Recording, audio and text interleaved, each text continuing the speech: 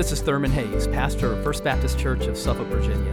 We want to welcome you to this message from our services at First Baptist. We're a congregation that is seeking to touch lives through the life-changing power of the gospel.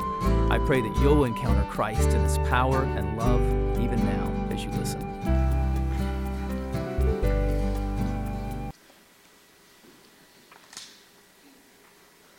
Let's pray.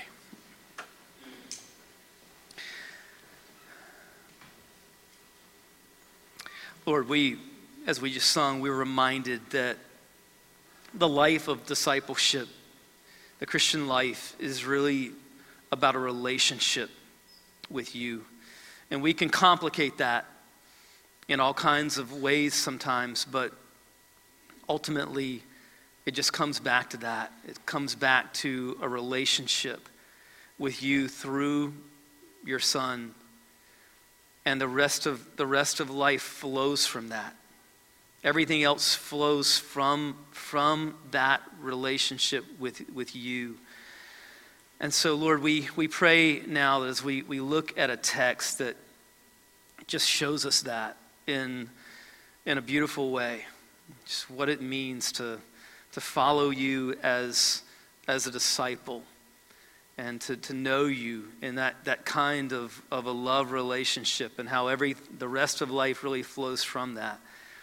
Lord, we pray now that your Spirit would speak to us through your word. Lord, there are so many needs that are represented here this morning, but Lord, you know every single one of them. Every single one. You love each person. And Lord, you are able to minister to us words of life through your Spirit that we need today. And so, Lord, help us just to open up ourselves right now, and to be locked in on what you would desire to speak to each one of us through your word by the power of your Spirit. And we ask it in the name of your Son, Jesus. Amen. So in the 1991 film City Slickers, Billy Crystal plays the role of Mitch Robbins, a 39-year-old New Yorker who is searching for meaning in life.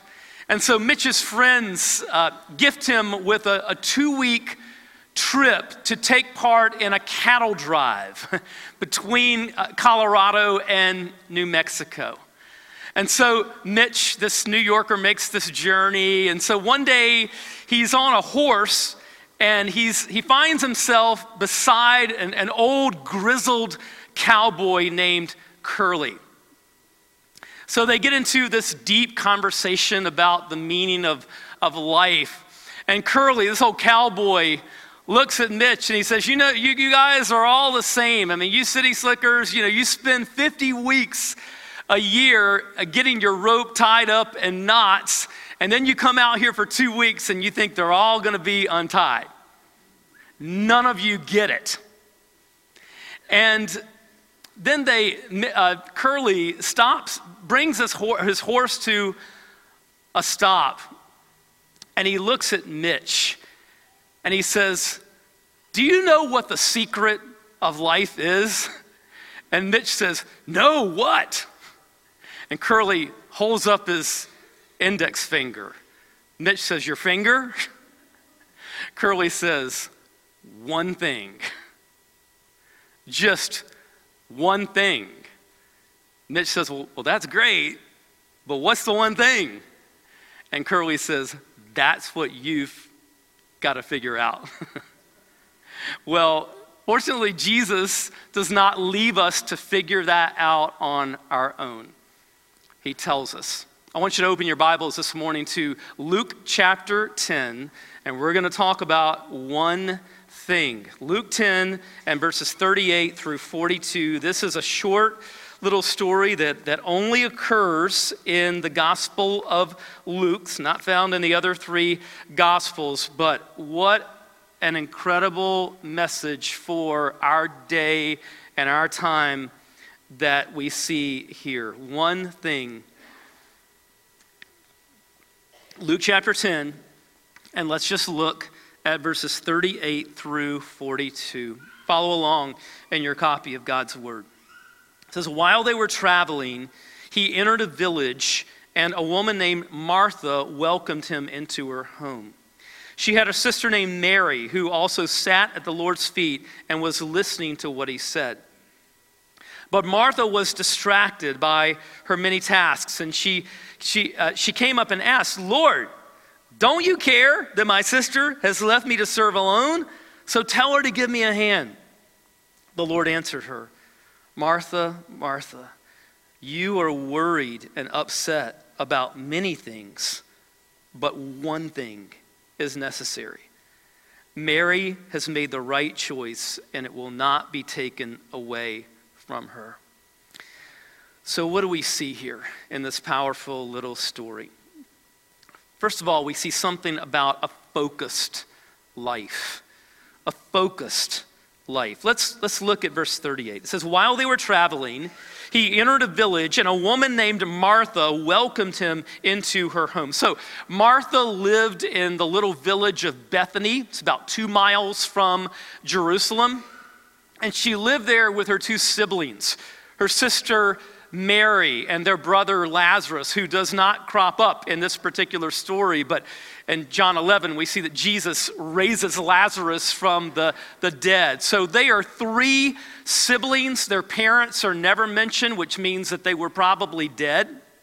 And so these are three siblings, a brother, 2 sisters, and they were incredibly close to Jesus. And we know that because whenever Jesus is ministering in Jerusalem, a lot of times he will stay at their house. And so he is very, very tight with Mary and Martha and Lazarus. All 3 of them were probably very young adults. Martha, judging by the language here in verse 38, was probably the oldest of the 3. We can kind of see that in the way that Luke pictures this, that Martha welcomed him into her home. Probably the oldest of the 3 siblings. And the phrase here, welcomed him into her home, means that Jesus was the guest of honor. Now, bear that in mind as we keep walking through this. Look at verse 39. She had a sister named Mary, who also sat at the Lord's feet and was listening to what he said. Now, we need to see a couple of things that are going on here in verse 39. First of all, the phrase, he sat at the Lord's feet, sat at his feet. The meaning here is not, that Mary was kind of gazing up at Jesus as sort of a, celebrity, rock star. It's not, the phrase sat at his feet has a particular meaning. It means that she was learning from him as a disciple. It means to be educated under, to learn under. Luke uses this phrase again. We see it in Acts 22 and verse 3, where the Apostle Paul is giving his testimony. And he says, I am a Jew born in Tarsus of Cilicia, but brought up in this city, educated at the feet of Gamaliel. Gamaliel was a famous rabbi. So Paul here does not mean that he sat, just kind of gazing up at Gamaliel. No, he meant I learned under Gamaliel. Gamaliel was a teacher, a rabbi, and I studied under him. I learned under him as his disciple. And so Mary here is learning under Jesus as a disciple. And the posture of sitting at his feet implies, submissiveness, right? Submissiveness to his teaching. That it says here that she sat at the Lord's feet. If Jesus is Lord, it means that we are under him. That we are placing our lives under his authority. We're submitting ourselves to him as our Lord. That's what it means to be a disciple. We are learners. We are learning from Christ. We are following Christ. We are under the lordship of Christ. We are meant to do life looking up to him. So, in essence, discipleship to Jesus is a radically simplified life. Discipleship is simply about following Jesus. It takes very complex, complicated things and boils it down really to one thing: follow Jesus. Follow Jesus as your Lord.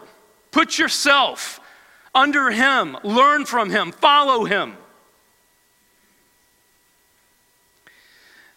I was visiting a hospital recently, and it was a hospital that was under renovation, and there were a bunch of additions taking place to the building, and the person that I was visiting was in a part of the hospital that would have been difficult to find even had that stuff not been going on. But with all of that construction going on, it was in a very, very difficult place to find.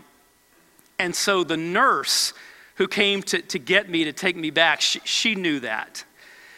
And she was just so great, because she didn't look at me and say, hey, walk through the door, go down to the fourth hallway, make a left, go down a winding hallway, go through the double doors, then take the second hallway on the left, and then go down and take the third room on the right. She just said 2 words: follow me. Follow me. That's all I had to do. She took me straight to the room. I didn't have to concern myself with anything else. Just one thing: following her. What does Jesus tell people time and time again in the Gospels when he encounters them? Follow me. Follow me. You don't have to concern yourself with anything else. Jesus says, just follow me as a disciple. Now, there's something else going on here in verse 39 that we need to see too, and that is that Mary, as a woman, is doing something here that women typically did not do in that culture. Typically in first century culture, in that world, it would not be a woman sitting there learning and being educated as a disciple. That was something that was typically for men only in that culture. And to this day, in ultra-Orthodox Jewish communities, it's the men that go off and study the Torah, and the women just kind of, do more domestic things. It was definitely that way in the first century. And so for Mary to be sitting there and learning and being educated as a disciple under Jesus, this was not something that was typical in that culture. In fact, even the architecture of houses would have certain rooms that were for kind of men only to men only spaces, and then they would have spaces that were for women and sort of taking care of the kids and more domestic things.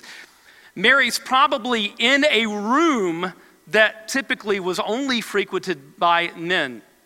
In September, I was on the Arabian Peninsula, and so I was visiting with some of our IMB workers there, and they're working with Bedouin people.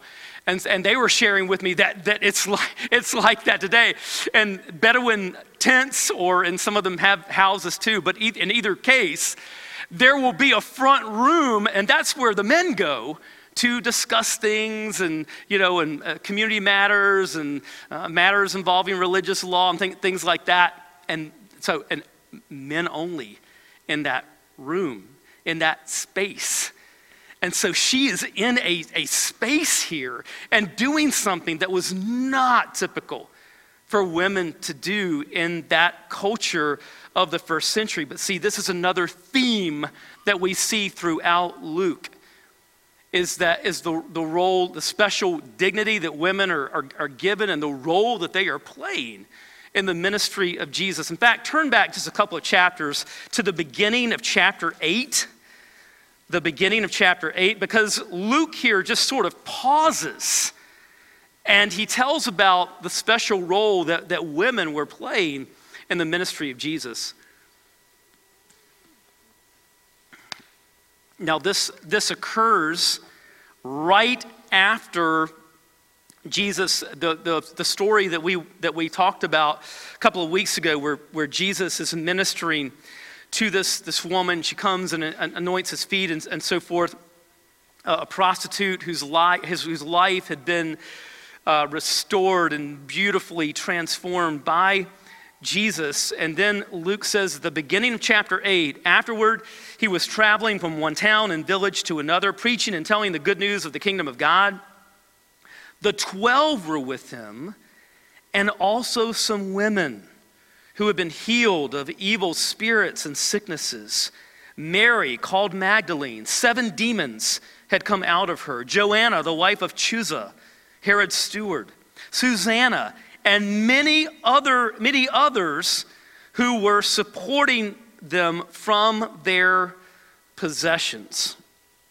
And so Luke just kind of pauses here, and he tells us explicitly what we see throughout his whole gospel, which is that there were so many women many of whom came from very marginal backgrounds, sad backgrounds, pitiful situations, and their lives had just been transformed by the love of Christ. And so they were following him as disciples. They were learning as disciples. They were playing vital roles in the ministry of Jesus. And so, look, what we see in Luke over and over and over again is that people who are on the outside are being brought inside by the love of Christ. Women, Samaritans, Gentiles, people, lepers, untouchables. These people who are marginalized, who are on the outside, are being brought inside through the love of Jesus. It's like the love of Christ in Luke is like this river. Think about a river that it has parched land on both sides, but that river is beginning to overflow, and it's going out into these areas that have been thirsty and just parched and dry. But now that river of God's Spirit and God's love is just reaching these people on the outside that had been unreached. And I think about women. Some years ago, I was a part of an outreach, and some of you were a part of something like this from our church this past summer. But we were ministering to North African people, Muslim people, at a port in Southern Europe. And so we were distributing Bibles and just different kinds of Christian literature and things like that. And so people would drive up in cars, and it would always be the man that would be behind the wheel. And in that culture, just women kind of very much in the background. All the talking is done with the man typically. And I'll never forget coming up to a car and beginning to engage, with this husband, and we were offering, the New Testament and things, and he was sort of ambiguous about whether to take it. And I happened to look over in the passenger seat, and there was his wife sitting there, and usually that culture, very quiet, woman doesn't speak, but that woman just went. She was hungry. And that was the case here. There were so many people that just they were hungry for the new life that God could give, and the Spirit of God is bringing these people that were on the outside and bringing them in and doing beautiful things, new work in the lives of people, just flowing like that river. The second thing that we see here is a distracted life. A distracted life. Let's look at verse 40. But Martha was distracted by her many tasks, and she came up and asked, "Lord, don't you care that my sister has left me to serve alone? So tell her to give me a hand. Now listen, this is often misinterpreted. The point here is not that Martha was doing anything wrong in what she was doing. She was not. And her tasks were important too. That work needed to be done. So the point is not that she's doing anything wrong. The problem is what is happening in her internally. What's happening in her on the inside. It says she was distracted, and the word here means to be pulled away. She's being pulled away from peace. She's agitated.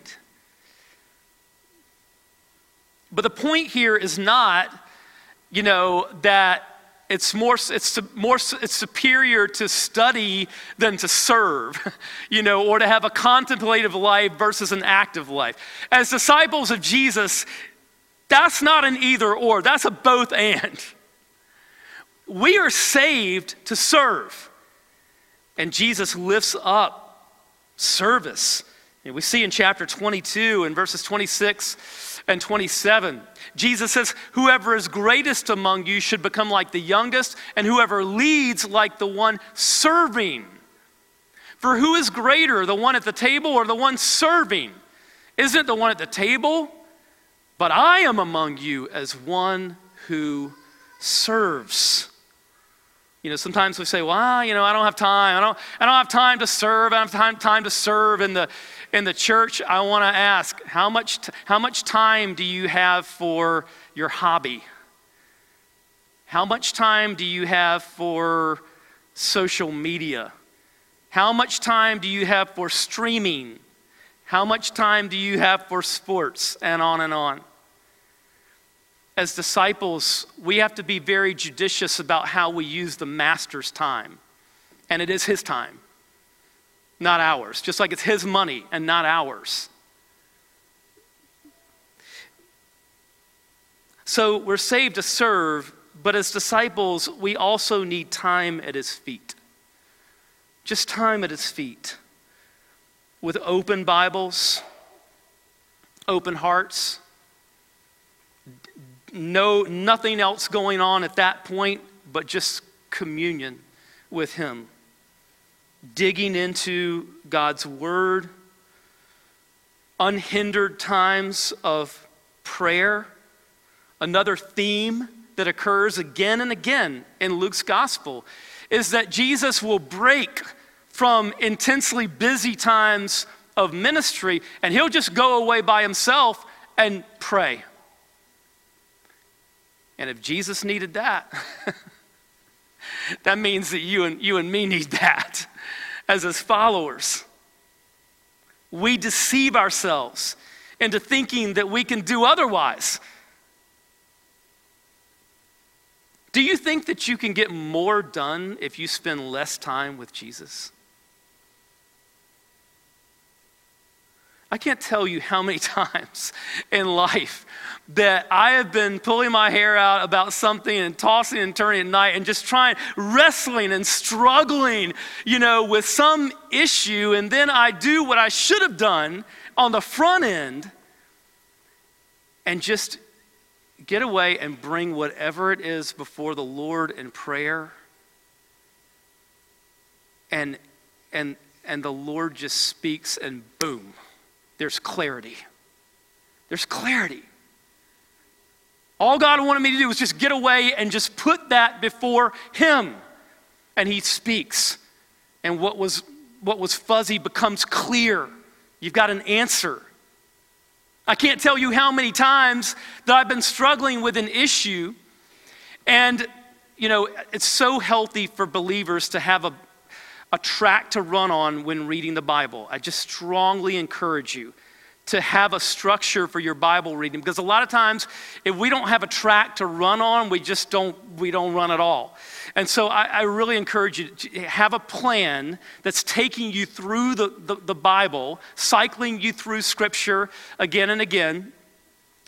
But I can't tell you how many times in my life that the Bible reading for that day, it's just like part of my reading just like leaps out at me, and it's like the very thing that I'm dealing with, that I needed help with, that I needed a word from God on, that I needed direction about, and it's there.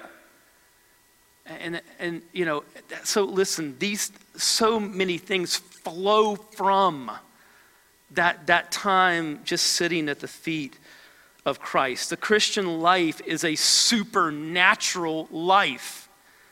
It's a relationship with the Lord. It's not something where we're trying to manage life on our own. We don't have to do that anymore. We just follow Jesus. Just walk with him. Notice the irony here in Martha's words in verse 40. Lord, don't you care?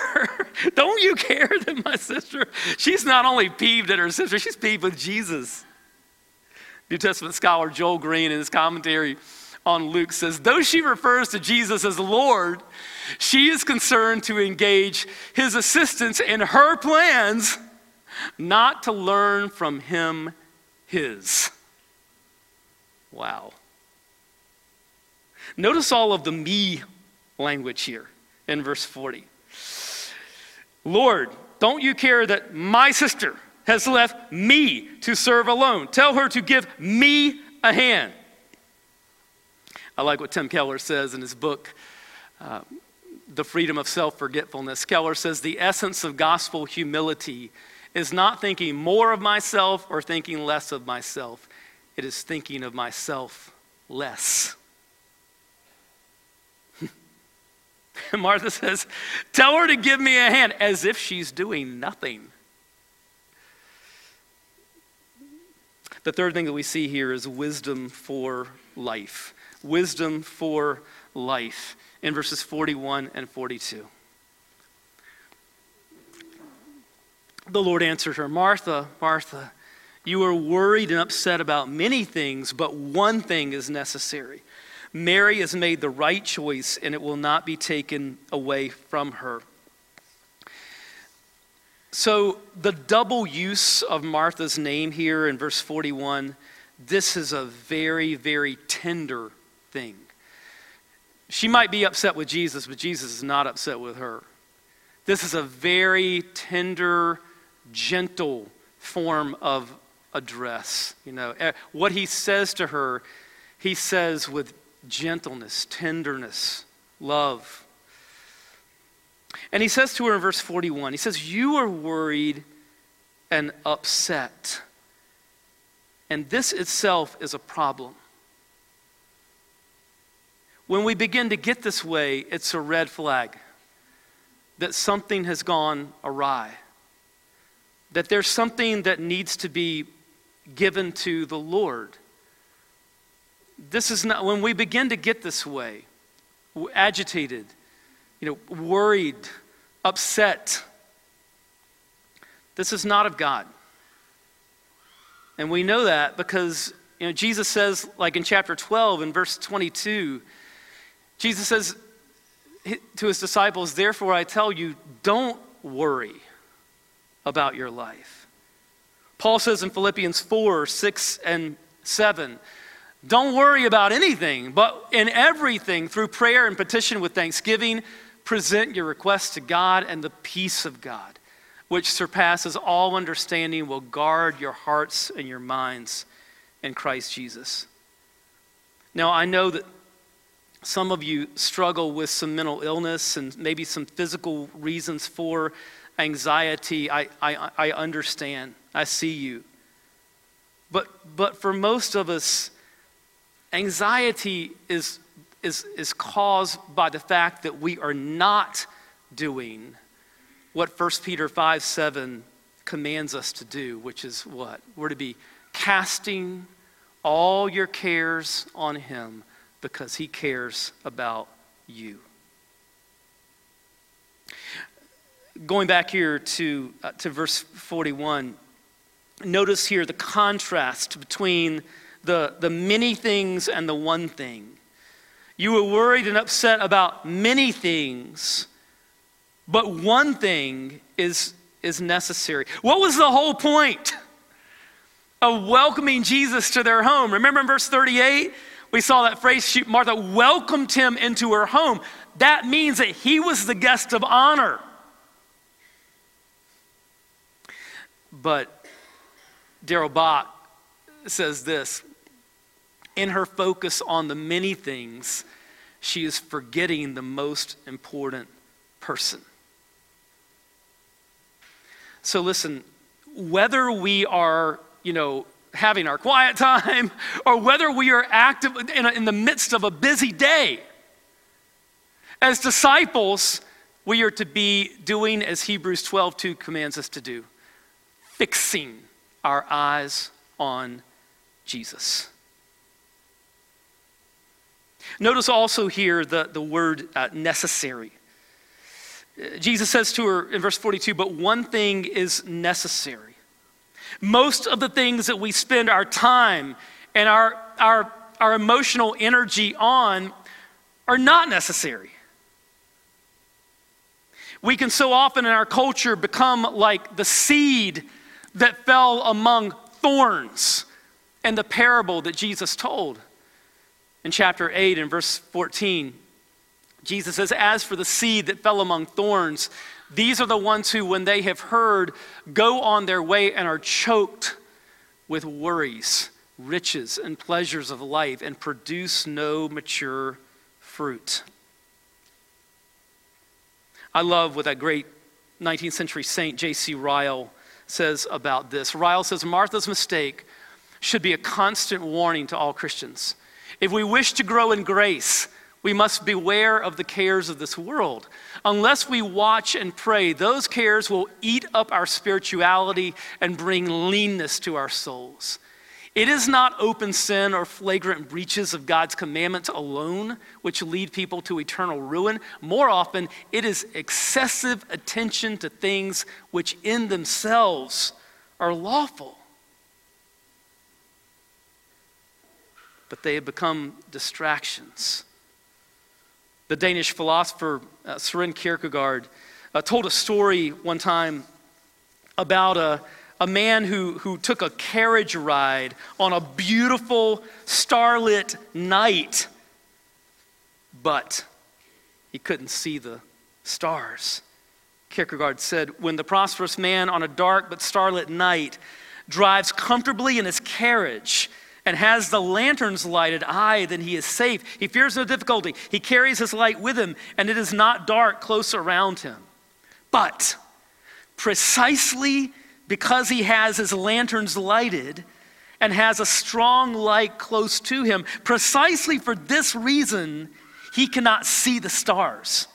For his lights obscure the stars, which the poor peasant, driving without lights, can see gloriously in the dark but starry night. I mean, many of us have had the experience of being, out west or maybe in a desert someplace where you're far away from any city and you look up in the nighttime sky and it is brilliant.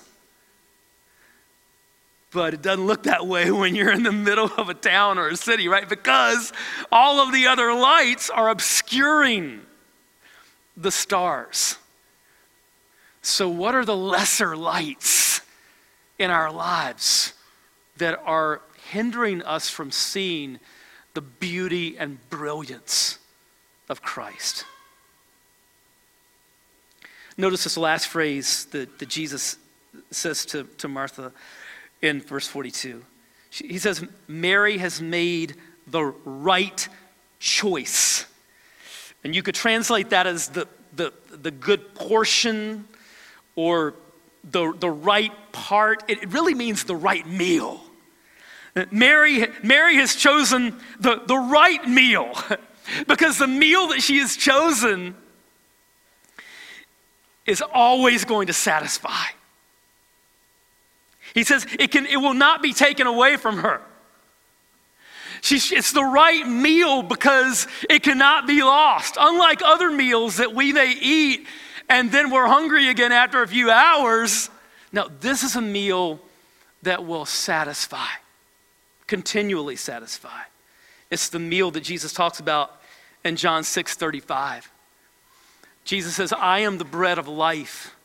No one who comes to me will ever be hungry, and no one who believes in me will ever be thirsty again. He's the right meal. Let's pray together.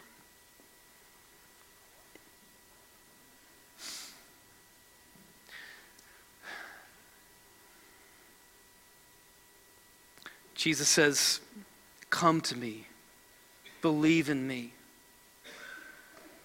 I alone can satisfy the deepest needs of your life, of your soul. Just come to me. You don't need money. You can't earn your way. Just come to me and trust in me.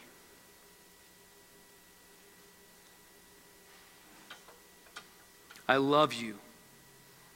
I died for you. I bore your sins on the cross. I rose from the dead so that you can be forgiven and so that you can have a new life. Just come to me. Trust me. Put your life in my hands. He invites you to do that very thing right now. Right now.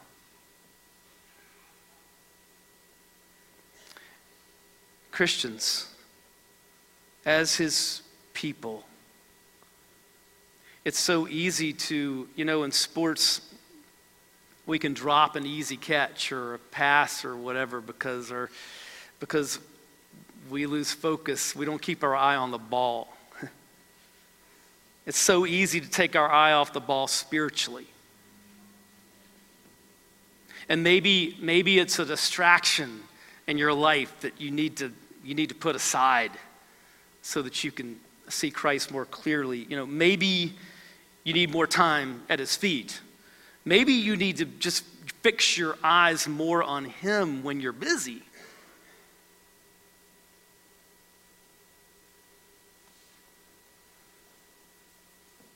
But we need to refocus on Jesus in all of life, because discipleship boils down to one thing. Look to him. Follow him. Put yourself under his lordship and let him lead the way. You don't have to concern yourself with anything else. Fix your eyes on Jesus and follow him. And so, Lord, we pray for the grace to do that very thing, Lord. We pray that our eyes, whether we're reading our Bibles or whether we're engaged in the busyness of a day and actively working, Lord, we don't want to be working without worshiping. We don't want to be serving without seeking you. Lord, so whatever we're doing, Lord, may we have Jesus in view and understand that this ultimately is about a relationship with Christ, and that everything else in life flows from that.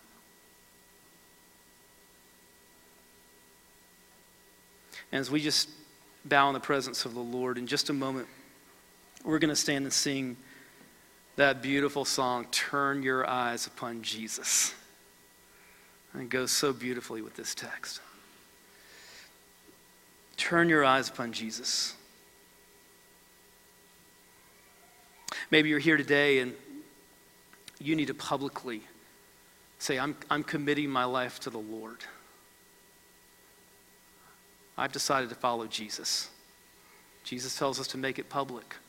We want to invite you as others stand to come. We will be here at the front to pray with you. Maybe you're here as a believer just in need of prayer. Maybe you want to come pray. One of our pastors will pray at the altar. It's open for you to do that. Sometimes it helps to physically mark a moment of recommitment, a moment of refocus upon the Lord. And so we would invite you to come. And so, Lord, we pray that you would have your way now in our lives as we look to you, as we follow you. Lord, give us the grace to turn our eyes upon you. It's in the name of Jesus that we pray. Amen. Let's stand. I hope you've been blessed by this message. Christ is the answer for every need, now and for all eternity. As someone once said, Jesus plus nothing equals everything, and everything minus Jesus equals nothing. Have you trusted in Jesus as your Savior? If not, why not now? His arms are open wide to receive you. It may help to pray a prayer like this. Father, I know that you are holy and that I have sinned and fallen short of your glory. I know that you are a righteous God who must punish sin, but I believe that your Son Jesus took my punishment for me, died in my place, and rose from the dead so that I could have eternal life. Right now, I turn to Jesus and trust in his finished work for me. In his name I pray, amen. You know, the Bible says this in John 1:12, to all who did receive him, who believed in his name, he gave the right to become children of God. And that means that if you've received Christ, God has adopted you as his beloved child, his very own son or daughter. Just imagine it. Almighty God, the Lord of this universe, the one who possesses all authority in heaven and earth, is now your loving Father, and you are his child. You say, I love him. How can I honor God with the rest of my life? Well, when you love someone, you want to spend time with them. We get to know God through his word, through prayer, and through his people. I would encourage you to pick up a copy of the Bible and begin to read it. Begin to pour out your heart to him in prayer. And find a church family where the Bible is preached, where Christ is exalted, and where his love is flowing. If you're local, I want to invite you to the church I pastor, First Baptist Church of Suffolk, Virginia.